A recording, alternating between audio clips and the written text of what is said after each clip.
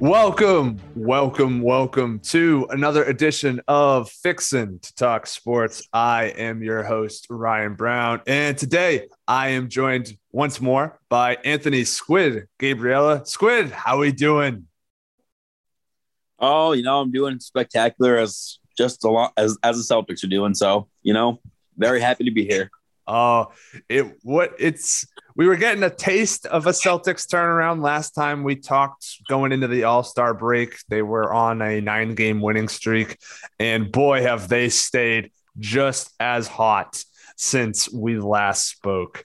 They're actually, if we recap, they're currently sitting at 47-29, currently third in the Eastern Conference, but only a game back of the top-seeded Miami Heat.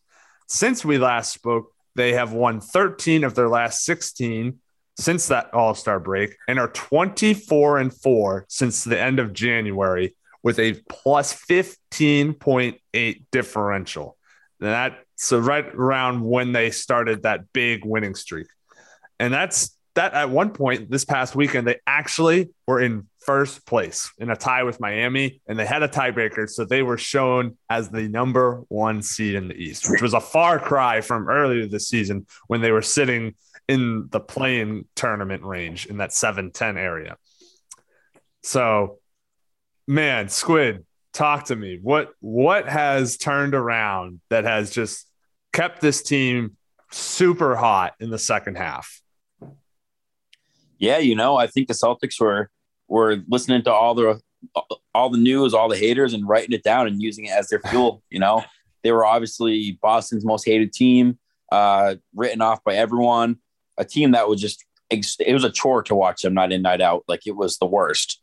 I mean, I still watch them because I'm a loyal Celtics fan, but it was just beyond infuriating for the first half of the year at 23-24. It's like, all I hear, should they split up the Jays? What's going wrong? It's like, man, this is not where I thought they would be a couple of years back when we were looking at how many titles can we win with these guys? 4 or 5 titles? Can they be Boston's best duo ever as far as the Celtics go? Like, obviously the Celtics have a long history. So we're there, and now all of a sudden we have wrote the ship probably harder than anyone has wrote the ship in season in NBA history.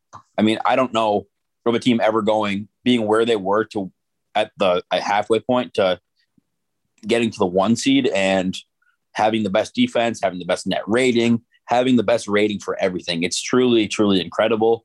The turnaround has just been, they've been playing together basketball. I think all along, while that's happening, Jason Tatum has spurred his name into the MVP conversation, which we'll talk about later.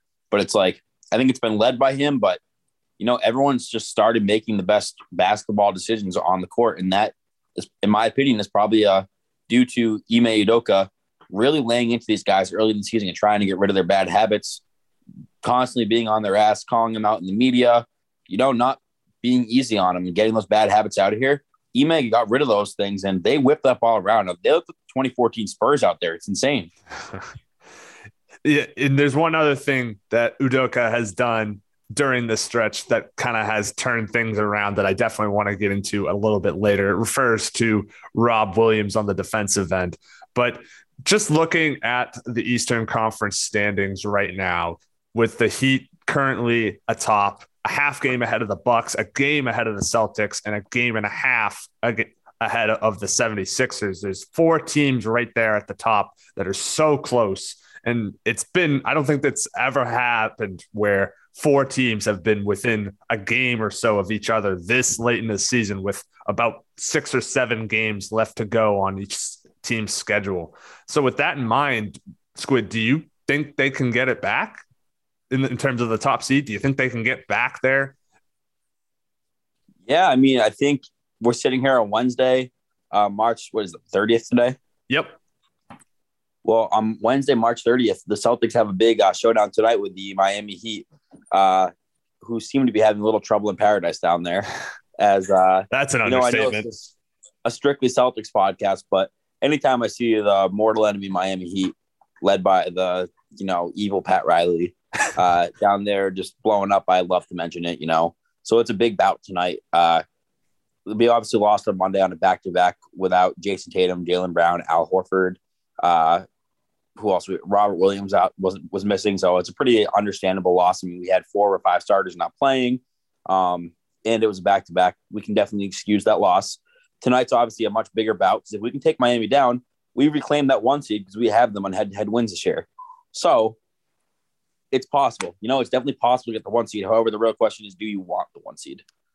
That is definitely the better question. If you look at the top 4 teams scheduled down the stretch, the Celtics, as you mentioned, playing Miami tonight, then they get a pair of very winnable games at home against the Pacers and Wizards before closing out on a 3-game road trip to playoff teams Chicago, Milwaukee, and Memphis. So the Celtics have an opportunity to make their own, really decide where they want to be, but they also could just end up not even having control.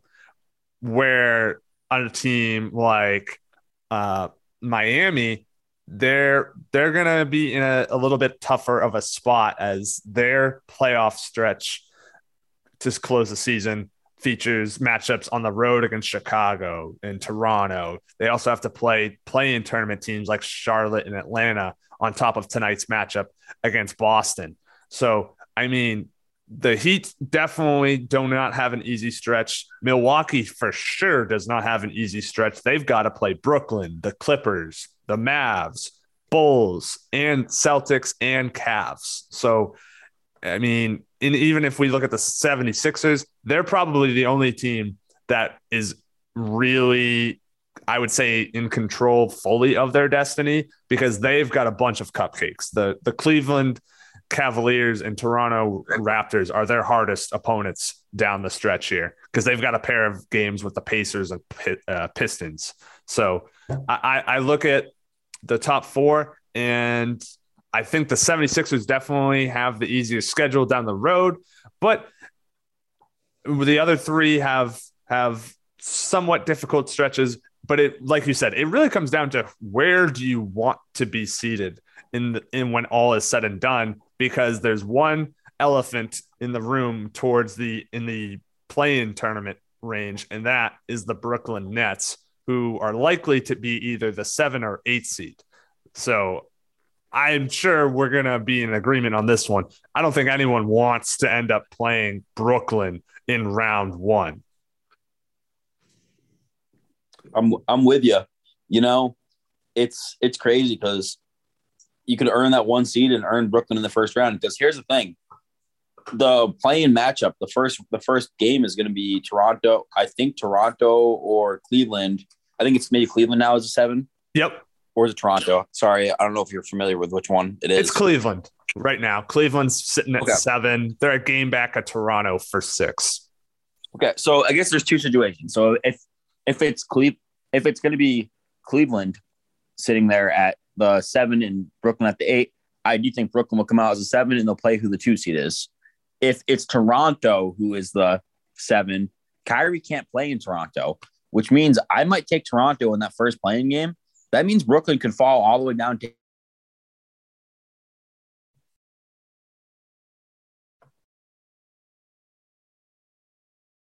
it looks like we may have some technical difficulties here. Stand by. Sorry, I'm back. Oh, we're back. Pick up where you left off, my man. Back in line. Okay. So, I was saying that, like, there's a chance that Kyrie could not play in Toronto and Brooklyn could be the 8 seed. So you have no idea what seed Brooklyn's going to be, whether it's going to be 7 or 8, because the playing game, anything can happen in one game. I obviously picked the Nets to win either of those against either of those teams, but you never know. So in my honest opinion, I would rather have the 3 seed because you get the 6 seed who's going to be one of Cleveland or Toronto. Great. That should be a cupcake of a first round if we're playing the way we are. And then you look at the next round, which is obviously important. That could be Philadelphia. So, I honestly think there's obviously the 1 seed's great because you get home court and we have a great home court advantage because Boston fans are really intense. But I wouldn't put it past the Celtics trying to find that 3 seed and getting the easier first round here. It's going to be so tough to kind of nitpick down the stretch until like the last game or two of the season and try and place yourself where you want to be because of how close these teams are. Like if everyone's within a game of each other, there's no way to be able to really pick or choose where you want to win and lose in terms of trying to position yourself down the stretch here. You almost have to just play to win and then just see where the chips fall. In this case, I think while I think the 76ers definitely have the easiest schedule, they're also the furthest back, and they have, I mean, that's just, I'm just, it's going to be so tough to really lock in on a spot. I think the most ideal situation for the Celtics, like you said, is to keep that 3 seed, hope that Milwaukee ends up being the 1, and that way Miami would be the 2 and Philly would be the 4. If you get that with Brooklyn being in the 8 spot, I think that is the best case scenario for Boston. You get either Toronto or Cleveland, like you said, in round 1, even without Robert Williams for an extended period of time, you should be able to win that series. Second round, potentially against a team like Miami, or if in worst case, if Brooklyn got the 7, could be them. Maybe it's Milwaukee if they're the 2 in the current standings hold. But if you're, the dream scenario would be to get the 3, play Toronto or Cleveland round 1, and then play a 2-seeded Miami Heat team in the semifinal round of the conference. So that way you're avoiding Milwaukee, Philly, Brooklyn until a potential conference final. And I'm not saying that including Philly in that because I'm scared of them, but I am including them because they are one of the best teams, and they've got a healthy Joel Embiid and a healthy James Harden. They're at least a threat. They still have perennial playoff joker James Harden, so you're not going to be terribly, terribly scared. That being said, let's move on to a couple of things before we wrap up sort of the conference perspective here.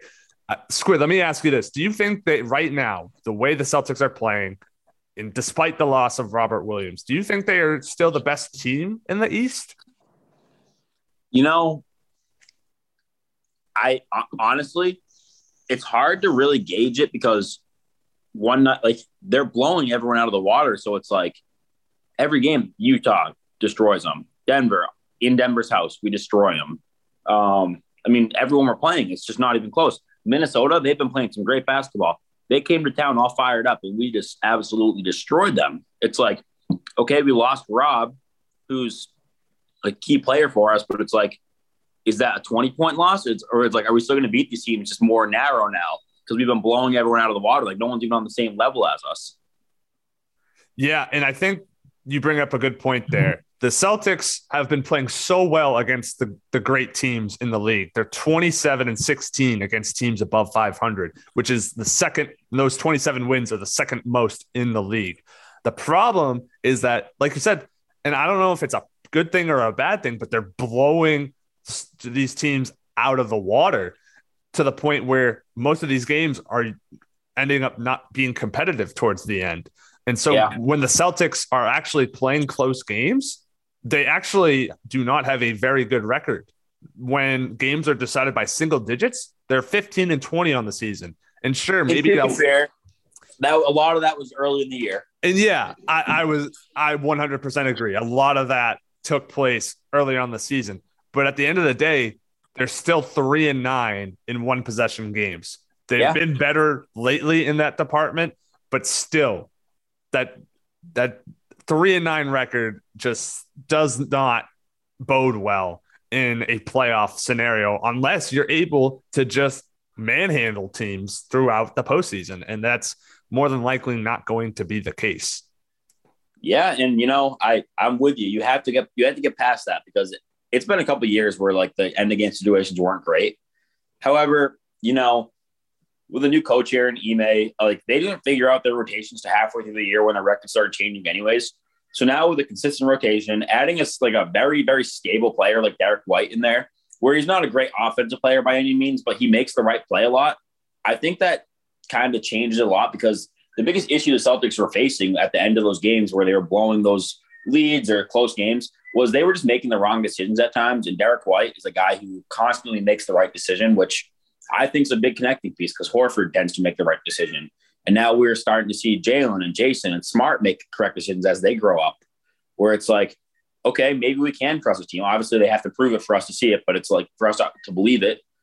But I think we're getting to a point where it's like they might just blow teams out and, or at the very least, this stretch has given them confidence where when they do get in these close games, they know they're that good. They know they're actually belong there, and it's not like some stretch of imagination that shouldn't have got there. It's like they actually deserve to be here, and it's going to carry a confidence with them where these close games might not be an issue anymore. We don't know. Mm-hmm. Yeah, only time will tell on that. Now, absolutely. I kind of mentioned how I feel I'm not too scared of the Philadelphia 76ers as in a playoff series. I think the two teams that I would be a little bit worried to face would be the Bucks and the Nets, especially if Rob Williams is still out by that point. Hopefully that is not the case. But Squid, let me ask you, what teams you would be worried to face or scared of facing for the Celtics in a potential playoff series? Yeah, so I think my first thing that I definitely want to touch home on is if Robert Williams is healthy in the Eastern Conference, I'm not scared of anyone. I am not scared of a single team, seeing the way they've been playing basketball, the way they defend. I mean, they make it so hard on people who are good at offense to actually operate that it's going to be hard for anyone to really get a momentum, especially when they're playing a 7-game series and the Celtics can really hone in on habits and not just study them one night at a time, where they can really pick up the concepts the other teams are trying to do and use that to their advantage on defense. I'm not scared of anyone with Rob Williams available. However, if Rob's not there, I don't want to play Milwaukee because Giannis is obviously a problem and Rob's our best shot blocker. We need Rob at the rim when we're playing Giannis. I know Horford can hold up a little bit down there and so can Tice, but we need Rob down low and being that huge shot blocking threat that's going to make Giannis think twice about coming into Rob's paint. I mean, that's a big deal. I don't want to see Milwaukee if we don't have Rob. However, if we do have Rob, I'm actually weirdly confident against Milwaukee because we've played them great the past few years. Now, the Sixers, if you asked me that 2 nights after the Harden trade when they looked like world beaters, I would have told you I'm scared of that team. Now I've watched them for a couple weeks now. I've watched Harden. It's hilarious how it's going to be it's going to be an awesome demise. I'm telling you, it is going to be amazing. You heard it here. If you are just a common basketball listener, you heard it here first. This demise is going to be incredible. And that is because Joel Embiid, we know, is good and can carry a team and is a great player. He might be the MVP, which I think he should be the MVP. But there is no, Harden chokes up in the postseason. Embiid can't play every single minute and be in great shape. I think there's going to be issues that come along with this, and I think that's going to lead. I don't know if it's going to be a first round deck. I don't know what's going to. It depends on their matchups. If somehow, I don't know, the 4-5 Chicago. I don't think Chicago can beat them, but I don't know. If Harden just does his thing and he chokes up and Maxi's not ready for the moment, who knows? I'd love to see Philadelphia in the second round. Mm-hmm. Personally, I mean Brooklyn. Not too. I mean, it depends because is Simmons ready to play and ready to guard just Tatum or not? It really depends. Yeah, with Simmons still not even really in basketball shape and just beginning to accompany the team on road trips. I have a hard time seeing Simmons being ready to get back on the floor by the end of the regular season, and certainly would not be in full playoff mode were he to return for the playoffs. He would definitely not be ready for a full-blown assortment of minutes. So I think the Nets are still dangerous with Kyrie now able to play both at home and on the road, with the exception being aforementioned being up in Toronto. But nevertheless, still with Kyrie and KD, that team can go off on any given night, and they have enough shooting even without Joe Harris to be able to knock things down on the perimeter outside and make it rain from downtown. So they're lethal on offense. It's whether or not they can stay healthy and get enough from their supporting cast and play enough defense to support it. So I'm with you. If they do have a fully healthy Rob Williams, he's able to return and play like he was before he got hurt, then yes, I think you have to call the Celtics the best team in the East, and you really shouldn't be afraid of playing anyone. You should have confidence going into any given series with a team in the East. But like you said, that's probably not going to be the case. And looking at the Rob Williams timeline for injury, they just said it came out a report that it's looking more like 4 to 6 weeks rather than the initial 6 to 8 weeks, given the scope of the surgery, of the procedure that was done. So it is possible that he could only miss maybe a round and a half, maybe, but I think it'll probably be closer to Eastern Conference Finals when he comes back. So I think the Celtics really need to get a preferred matchup in the conference semis just to make sure that they're not overly, I don't know what the word is here, but they don't want to get a matchup. I don't think they want to end up with Milwaukee in round 2 without Rob Will, with Giannis being able to drive at will. Yeah, and I will say the Celtics are very well experienced. They're going into playoff runs without a great player. They've done it 3 times in Tatum and Brown's career. So who says they can't do it again? I mean, like if you look back the year Kyrie and Hayward were both hurt, they were supposed to lose in the first round. They were in Game 7 of the Eastern Conference Finals. So it's like Horford and Tice down low are nothing to shake your head at. I mean, they're still good defenders down there. It's like, and Grant Williams is a good defender too. I still think without Rob, they can give anyone. I still think they have a puncher's chance. I'm not saying they're the favorite by any means without Rob, but they still have a puncher's chance. Now with Rob, like I said, I think we're the favorite. 4 to 6 weeks, we're looking at like sometime in the second round they'll be back.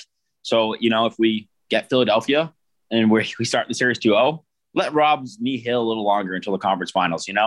Yeah. So like this is the long game. We're trying to win an NBA title here, which I actually think we have a chance to do, which I cannot believe I'm saying. But you gotta play it day by day. You can't say, oh yeah, Rob's definitely coming back middle of second round. Because it's like if you're in the second round against the Miami Heat, who I don't fare at all anymore. I mean, if you asked me 3 months ago, I would have told you, yeah, I'm probably pretty scared of Miami. They're a really gritty group. Seems like they play really well together. They're just a bunch of fools down there. So I'm not as terrified of them. I don't care about the results tonight. I don't really think this game, as much as people say this game means, I don't actually think it means as much. Because the Celtics are okay with a 4 or 5 seed, then that's fine. Not the 5 seed, the 4 seed. But yeah, I'd be happy to see any team that's not Milwaukee in the second round. Yeah, 100% agree. Maybe not Brooklyn either, but I mean anyone else. It really depends on what version of Brooklyn we're getting. So yeah. Now we cannot stress the importance of how big it is to get Rob Williams back as quickly as possible, as healthy as possible for the playoff run. He had been in the midst of what I think it's fair to call a breakout season, nearly averaging a double-double. He had been averaging 10 points, 9.6 rebounds, 2 assists, 2 blocks, and a steal a game. He was actually, I think, second in the league in blocks before suffering his injury. And he also had been ranked number 1 amongst those who have defended at least 500 shots as the closest primary defender, because he's the only player in the league holding those shooters to under 40% shooting on the season. Then you add the rim protection layer of the things and how he impacts the paint. And it's just something that the Celtics can't replicate without him. Tice is okay. Horford is okay, but they just don't offer the same sort of verticality and rim protection and athleticism in the paint that Rob Williams does. And you see that reflected in a lot of sort of metrics. I mean, just in general, the Celtics are allowing a league low 105.9 points per 100% possessions on the season. And I think the big part of that is in mid-January, Ime Udoka decided to take Rob Williams off of other teams' centers and match them up on their power forwards and have Horford match up on the centers. That way, Rob Williams could play a little bit more off ball and kind of float around as kind of that free safety in the paint and kind of rim protect a lot more. And that has just done wonders. Ever since then, it's been even more insane defensively for the Celtics. And without Rob Williams to kind of do that, it's going to be interesting to see how the Celtics try and accommodate that and try and make up for that loss. Are they going to revert back to just a more traditional lineup and matchups, or are they going to try and play some small ball and roll out the Jays at both the forward positions? I'm definitely going to be interested to see that. But like, just Squid, talk to me about like the importance of Robert Williams to a potential playoff / championship run and how the team can hope to try and make do without him. Yeah, I mean, he, like you said, he's been pretty much playing free safety. Like when it comes to like kind of just playing off of our normal, like we play the switch everything. Well, you know, they find it a way so Rob can cover a non-shooter and he's just pretty much guarding the rim without staying three in the key. It's amazing. And, you know, that allows Rob to, I mean, our defense to thrive. However, I mean, Rob's on and off numbers are amazing, but that doesn't mean like other guys on our team's on off numbers aren't also amazing, because if Rob's on the lineup and you put Grant at the small ball 4 and Al at the 5, or put Al at the 5 and then just run, you know, Smart, White, Brown, Tatum, Al, it's fine. Your lineup's still going to be a good defensive. There's no defensive holes, nowhere on your squad. So it's like, it's pretty amazing. Mm-hmm. I mean, even with the loss of Williams, you still have a potential defensive player of the year candidate in Marcus Smart. And a lot has been talked about with Time Lord and how the impact he's had. But I feel like Marcus Smart kind of flies under the radar a little bit in some people's eyes because he's just doing what he's been doing. And you don't necessarily see the impact he makes on the defensive end on the stat sheet. So Squid, talk to me about Marcus Smart. Like, because I'm looking at the defensive player of the year odds on a couple of different sports books, and there are some that have Marcus Smart as the odds-on favorite to win DPOY this late in the season. Some others have Bam Adebayo and Rudy Gobert, but there are some that actually list Marcus Smart as the front runner. So do you think he's the favorite at this point? Dude, it's insane because it's been a long time coming. We've been yelling about Marcus Smart being DPOY since he entered the league. And, you know, obviously a lot of the time it's been unjustified because he's not actually DPOY. Like there's other defenders who have been better. But when your defense is the best in the league and, you know, you're a team that could possibly be the 1 seed, which I think the Celtics have a real chance to be the 1 seed, despite us talking about how they should play this, you know, Brooklyn roulette. Yeah. It's like where do you want to go with, you know, the seeding? It's like, well, if they're the 1 seed and they have the best defense in the league, the best net rating in the league, we got to give them one major award. You can't just not give them anything because the Suns are going to get Monty Williams Coach of the Year. Yep. The Celtics aren't going to get the MVP because either going to go to Jokic or Embiid, in my opinion. And if we're not going to get any of these awards, it's like I think the NBA writers and the people who are like, it's pretty much a WWE writing NBA script most of the times when it comes to these awards anyways. I think the people who are deciding this are pretty much just like, okay, what can we give the Celtics? Okay, Marcus Smart, DPOY. So I think it's probably, if the Celtics finish strong here, I think it's going to happen. He'll actually be the first guard since Gary Payton to win a DPOY, which is just insane. Yeah. The glove. They literally call him the glove for a reason. So it's like, it would be amazing. It would be amazing if Smart wins DPOY. Well-deserved. He's been gritty his whole career. And, you know, I mean, it's possible. I'm not saying it's going to happen because I don't think, in my opinion, I don't think Bam's going to win either. I mean, he missed 30 games. It's like, we're really going to give the DPOY to a guy. I'd rather give it to Jaren Jackson Jr. if it's not going to be Marcus Smart, personally. Yeah. But, yeah, the Celtics could very well have Marcus Smart be the DPOY this year.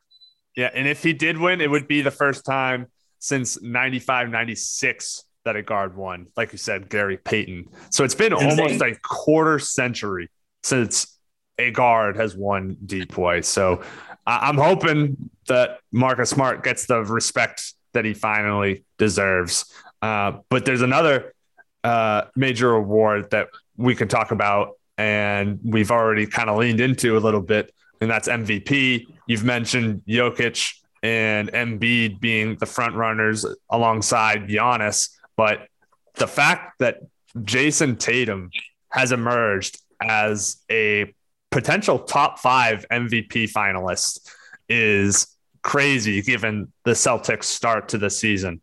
So Squid, talk to me about just the emergence of Jason Tatum into the MVP conversation. Yeah, absolutely. It's just insane, we were at a point where it's like, okay, Tatum's good, but can he be, is earlier in the year, we were looking at a guy that was potentially going to be a, maybe top 15 player, maybe make third team all NBA just because of his stats, to like, this guy could be number 3 for the MVP. It's like, he's been averaging 33 a month, I think, or 30 a month in March. And it's like, since the end of the calendar year flipped, he's had like pretty much the best stats in the league. His net ratings plus everything has been like off the charts. And also like his playmaking has gone to a whole new level. Jason Tatum's had this like swagger about him the past 3 months, like that he didn't have before. Like he's a pretty quiet guy. We all know JT's not like he complains about calls here and there, but as far as Jason Tatum goes, he doesn't make noise in the media. He's healthy all the time. It's like such a reliable superstar. Like we knew all of that, but it's like now has this fire in him. We're starting to see, after a big shot or dunk, he's getting in guys' faces and yelling at him. Actually, a report today came out. He was talking to his trainer, Drew Hanlon, on the phone, and Drew Hanlon, who is his trainer, is also Embiid's trainer. And Hanlon was doing a workout with Embiid. And at the end of their conversation, Tatum asked Hanlon to put it on speakerphone, and he's like, "Hey, is Joel there?" And Joel was like, "What's up?" And Tatum said, "You better win it this year because it's mine next year." About the MVP. It's like Tatum's starting to create this fire about him, and if you're a Boston Celtics fan, that is what you want to see, folks. That is what you want to see.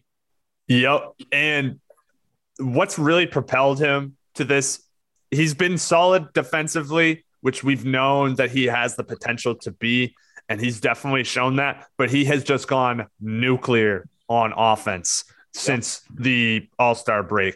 He's led the team in scoring in all but 3 games since then, and he's averaging in the second half 32 points a game, 7 rebounds, 5 assists, and he's shooting over the 50-40-90 benchmark, 50% from the field, 40% from from 3 rather, and 90% from the free throw line. Like that is insane. And I know your buddies are going to hate this. Being a Duke fan, is this like your like biggest dream come true? Just like this amazing player coming through the pipes. He commits to Duke. He's a good Dookie, then gets drafted by the Celtics and becomes one of the best players in the league. It's like, you can't write it up any better than that for a Duke and a Celtics fan, right? No. This only happens in dreams until now. It's reality, and you get to see it for another 10 years possibly. And to think that we were at least thinking about the idea of maybe he doesn't stick around for another contract. No. This is my man. He is here to stay, and I am forever in his graces. Like, please do not leave me. Just stay a Celtic for life, and I will be just fine. And I'm one of the biggest Jason Tatum stands you can find. Like I will argue to the death for this guy. Jason Tatum's my guy. But I mean, I'm not a Duke fan, so I can't even feel the whole extent of what Jason Tatum means to you. It's like, it's crazy that he's your athlete there, and now he's your athlete here. And he's not just an athlete; he's one of the best players in the league. And he's 24 years old, and he's just starting to figure it out. Because 24-year-old Jason Tatum right now is going to look completely different from 27-year-old Jason Tatum. Yeah, he's going to tell you muscle on. Let me tell you, I wear my Jason Tatum jersey to work every game night. I don't care. I don't let the haters be damned. Like Jason Tatum, just like you said, just from Duke to Boston, it's just a dream come true for you boys. So I couldn't be more happy. It's unreal. And Draymond Green does like his podcast series. Yes. He had Bradley Beal on the other night. I saw Bradley this. Beal I I was just like drooling as I was watching this game. Bradley Beal's like, I keep telling Tatum he's going to be way better than me. Like he's the next face of the league. He is. And then Draymond's like, dude, you're right. Like that's Draymond Green, like multiple defensive player of the year, 3-time NBA champion Draymond Green, who seems to have a pulse of what's going on. You know, the guy might be a little nuts on the court, but like when it comes to his NBA mind and like how he has a high IQ and he knows the best players from not the best players. And he knows Jason Tatum is that dude and that he's, you know, Jason Tatum might be the best player in the league in 3 years. I wouldn't be surprised at all if he is. It might be him and Luka battling it out for the next 10 years. Yeah, and I would love to see that. Now, if the Celtics are going to make a deep run and push for a championship this year, they're going to need guys like Tatum and Brown to go off, no doubt. But they're also going to need help from their supporting cast. And right now, they are getting that. They have 8 players averaging at least 9 points per game since the All-Star break.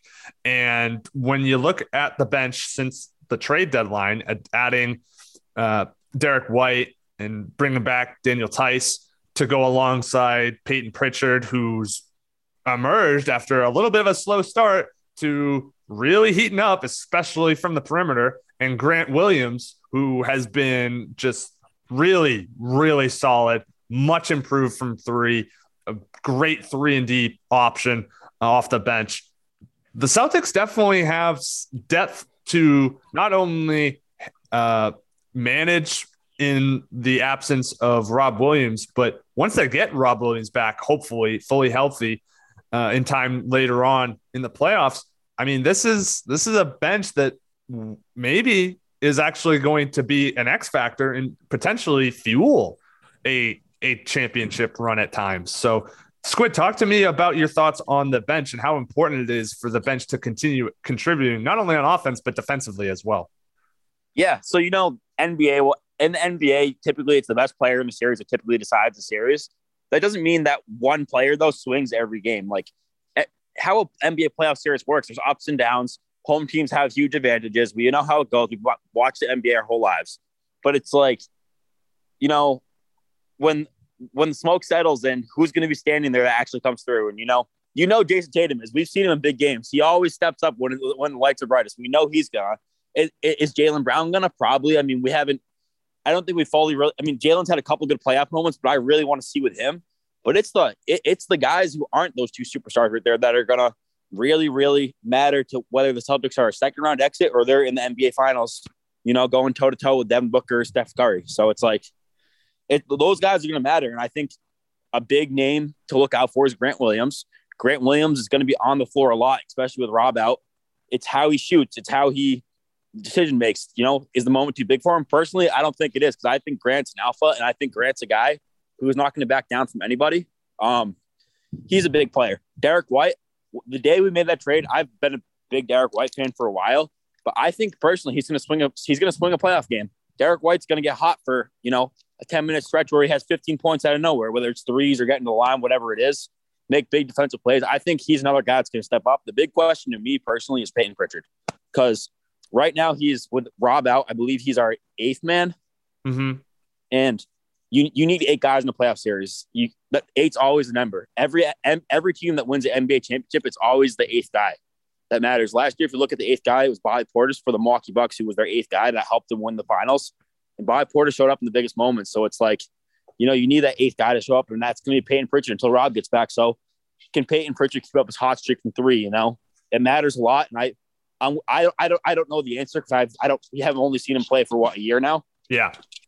So it's like he was good in March Madness, but it's like that's a whole different monster. Mm-hmm. So I think that's going to matter a lot. Peyton Pritchard can step up because, you know, once you get past Peyton Pritchard on the bench there, I don't want to see Aaron Nesmith in the playoffs. I don't want to see Malik Fitz or probably not. What's the guy they just signed? Forgetting his name. The guy Nick Stauskas. I probably don't want to see him. I'm interested on Sam Hauser. He has a great shot, but yeah, you know, it's really going to come down to these bench guys and these role players because I think Marcus, Jason, Jaylen, and Al, we know they'll be there. I mean, how many times in the playoffs Al Horford stepped his game up? We know Al Horford's a good player. It's really just going to come down to like what these role guys do. Yeah. And I think offensively, they'll be able to adjust and be fine. You'll see less of pick and roll lobs to the rim to Rob Williams with him out. You'll probably see a lot more kind of pick and pops and those pick and roll with the seals to kind of seal off the help defender and allow the ball handler to drive and attack the rim.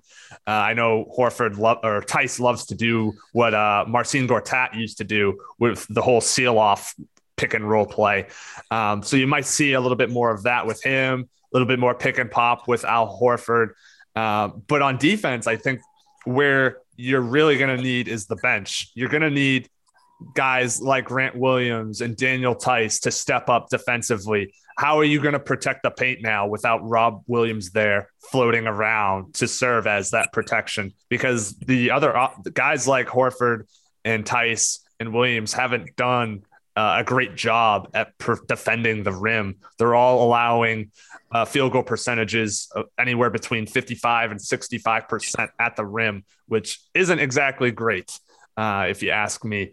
So they're going to have to kind of tweak around with it in the stretch run, see what works, see what doesn't. Maybe they even, in a small ball lineup, they float around and they try and use Jaylen Brown in a similar role as Rob Williams and see if that works. It's going to be interesting to see how they try and cope for the lack of Rob Will in the paint, but I think it's possible to at least kind of cover it up. I just don't know if they'll have the same sort of defensive effectiveness without Rob Williams. But they're still, at the end of the day, this is still the league's number one defense across the board, whether you're looking at just pure opponents' points per game or any sort of advanced metric you can come up with. So despite how important Rob Williams is, this is still a very good team defensively across the board, if not great. And they should be able to figure out ways between the players and the coaching staff of how they're going to manage without him. Absolutely. So I think as we're kind of winding down here, the one big question that remains is whether or not we feel that the Celtics can win the title this year. I think we're both in agreement that a lot of it hedges on the health of Robert Williams, how long he remains out, and how quickly he's able to return to form once he is able to return. So there is that kind of asterisk on anything we say, but given where the Celtics currently are at, Squid, right here, right now, can they win the title with or without Rob Williams? I'll include that caveat. Yeah. So I think it's honestly a white or black answer. I don't think it's like this gray area. I think it's with Rob, yes, and without Rob, no. I truly do. Because if they get Rob Williams back and they're playing the way they were playing, they're going to go toe-to-toe with Phoenix, who I think is going to be in the finals from the West because they're just an absolute wagon out there. Honestly, I think they can win the finals if Rob gets healthy. I do. I don't see why they couldn't. They have a top 5-ish, 10 player, and they have the best defense in the league, which does translate to the postseason historically. And, they have a tough coach. They have some gritty guys. I don't see why they can't win the title. So if Rob gets healthy, I think they can win the title. Yep. I'm 100% in agreement, which is crazy that we're at this point, given where they were at a few short couple months ago. But if they are able to get Rob Williams back by the end of the second round, if they are able to make it to the conference finals and they get a healthy Rob Williams back and they've got their full starting five healthy across the board, playing well with an effective bench, they definitely are the best team in the Eastern Conference. And there's no reason why they shouldn't be able to advance to the finals and give whoever comes out of the West a run for their money, if not even beat them and win a championship. That being said, I also agree if Rob Williams is not able to return this season or is not able to return in time to make a difference in the series, if the Celtics run into a less than ideal matchup in round two and they don't have the services of Robert Williams, then they're definitely vulnerable. And I definitely think that they could be iffy just to get back to the conference finals. So Yeah. I think that it ultimately is going to come down to the health of Robert Williams. But just Robert Williams aside, you look at where the other X factors could possibly be to kind of hang in the meantime. And I think you got to point to Al Horford, that he's going to be a big time key whether or not this team can go far in the postseason without Rob Williams, because this man is 35 years old and he's only played in excess of 32 minutes 19 times in 64 games this year. And during the playoffs, he's almost surely going to be relied upon to do that. So I don't know if he's going to, how he'll hold up, how effective he'll be with that kind of usage. So that's another kind of looming question for the postseason, the longer Rob Williams is out for. Absolutely. And, it's if the Celtics don't have Rob in the playoffs, I don't expect them to win. And I don't think people could hold with those expectations, to be honest with you. But if Rob's there, I do expect them to at least be at the conference finals. I get it's a tough conference. If they lose, it is what it is. But we have to start looking at the point. Is Jason Tate this is my last thing I had really, my last strong point. Mm-hmm. Is Jason Tatum's, is he Boston's best or most important athlete at this point? Ooh, that's a tough question. I think if you look at the Red Sox, you're looking at what? Rafael Devers, Xander Bogaerts. Yeah. I don't know if they quite have the star power that Tatum has, because they're not MVP candidates. And Devers could be. He could be. The man is hitting 30-something home runs, 100 RBIs on school nights repeatedly. So, yep. He's due for some respect in the MVP conversation sooner than later. And unless you get Mac Jones some receivers, he's not there yet. So, yeah. And the Bruins are good and all, but I don't think the NHL will ever have the star power the NBA has. No, and Pasternak is a great player in his own right. He's one of the best goal scorers in the NHL. But yeah, I think you can definitely make a very good, clear-cut case that Jason Tatum is the biggest star in the Boston's pro sports scene right now. Yep, it's crazy. So I think that's all I have on my end. Squid, is there anything you'd like to add before we call it a show? No, I think that's everything, man. I'm excited, and I'd be happy. I hope we're having a podcast getting ready for the NBA Finals when the Celtics are hosting. Or going at the Phoenix for Game 1. Oh, for sure. With only about 2 weeks left in the regular season, we'll be sure to be doing another pod here in the coming weeks, previewing the NBA playoffs and giving our predictions for both the league and the Celtics as to how far we think they'll go, given the way the bracket shook out. So for Squid, I am Ryan Brown. We will see you next time. Go Duke. Do it for Coach K. Brownie, before you sign off on me here, I know you get the Duke hate a lot. And, I think this one time the people need to hear it. This is Coach K's last. I'm not a Duke fan. This is Coach K's last ride. It's been amazing. I wish you guys luck, and I hope you guys win. Thank you. What a positive way to end this podcast for once. Thank you. I appreciate it. For once, instead of F Duke, it's I wish Duke nothing but the best. Yeah, so wholesome. What a wholesome way to end the podcast. Thank you. Positive vibes only. Such a good role model for this podcast. I hope every other guest I have takes notes. And so on that note, we'll see you next time.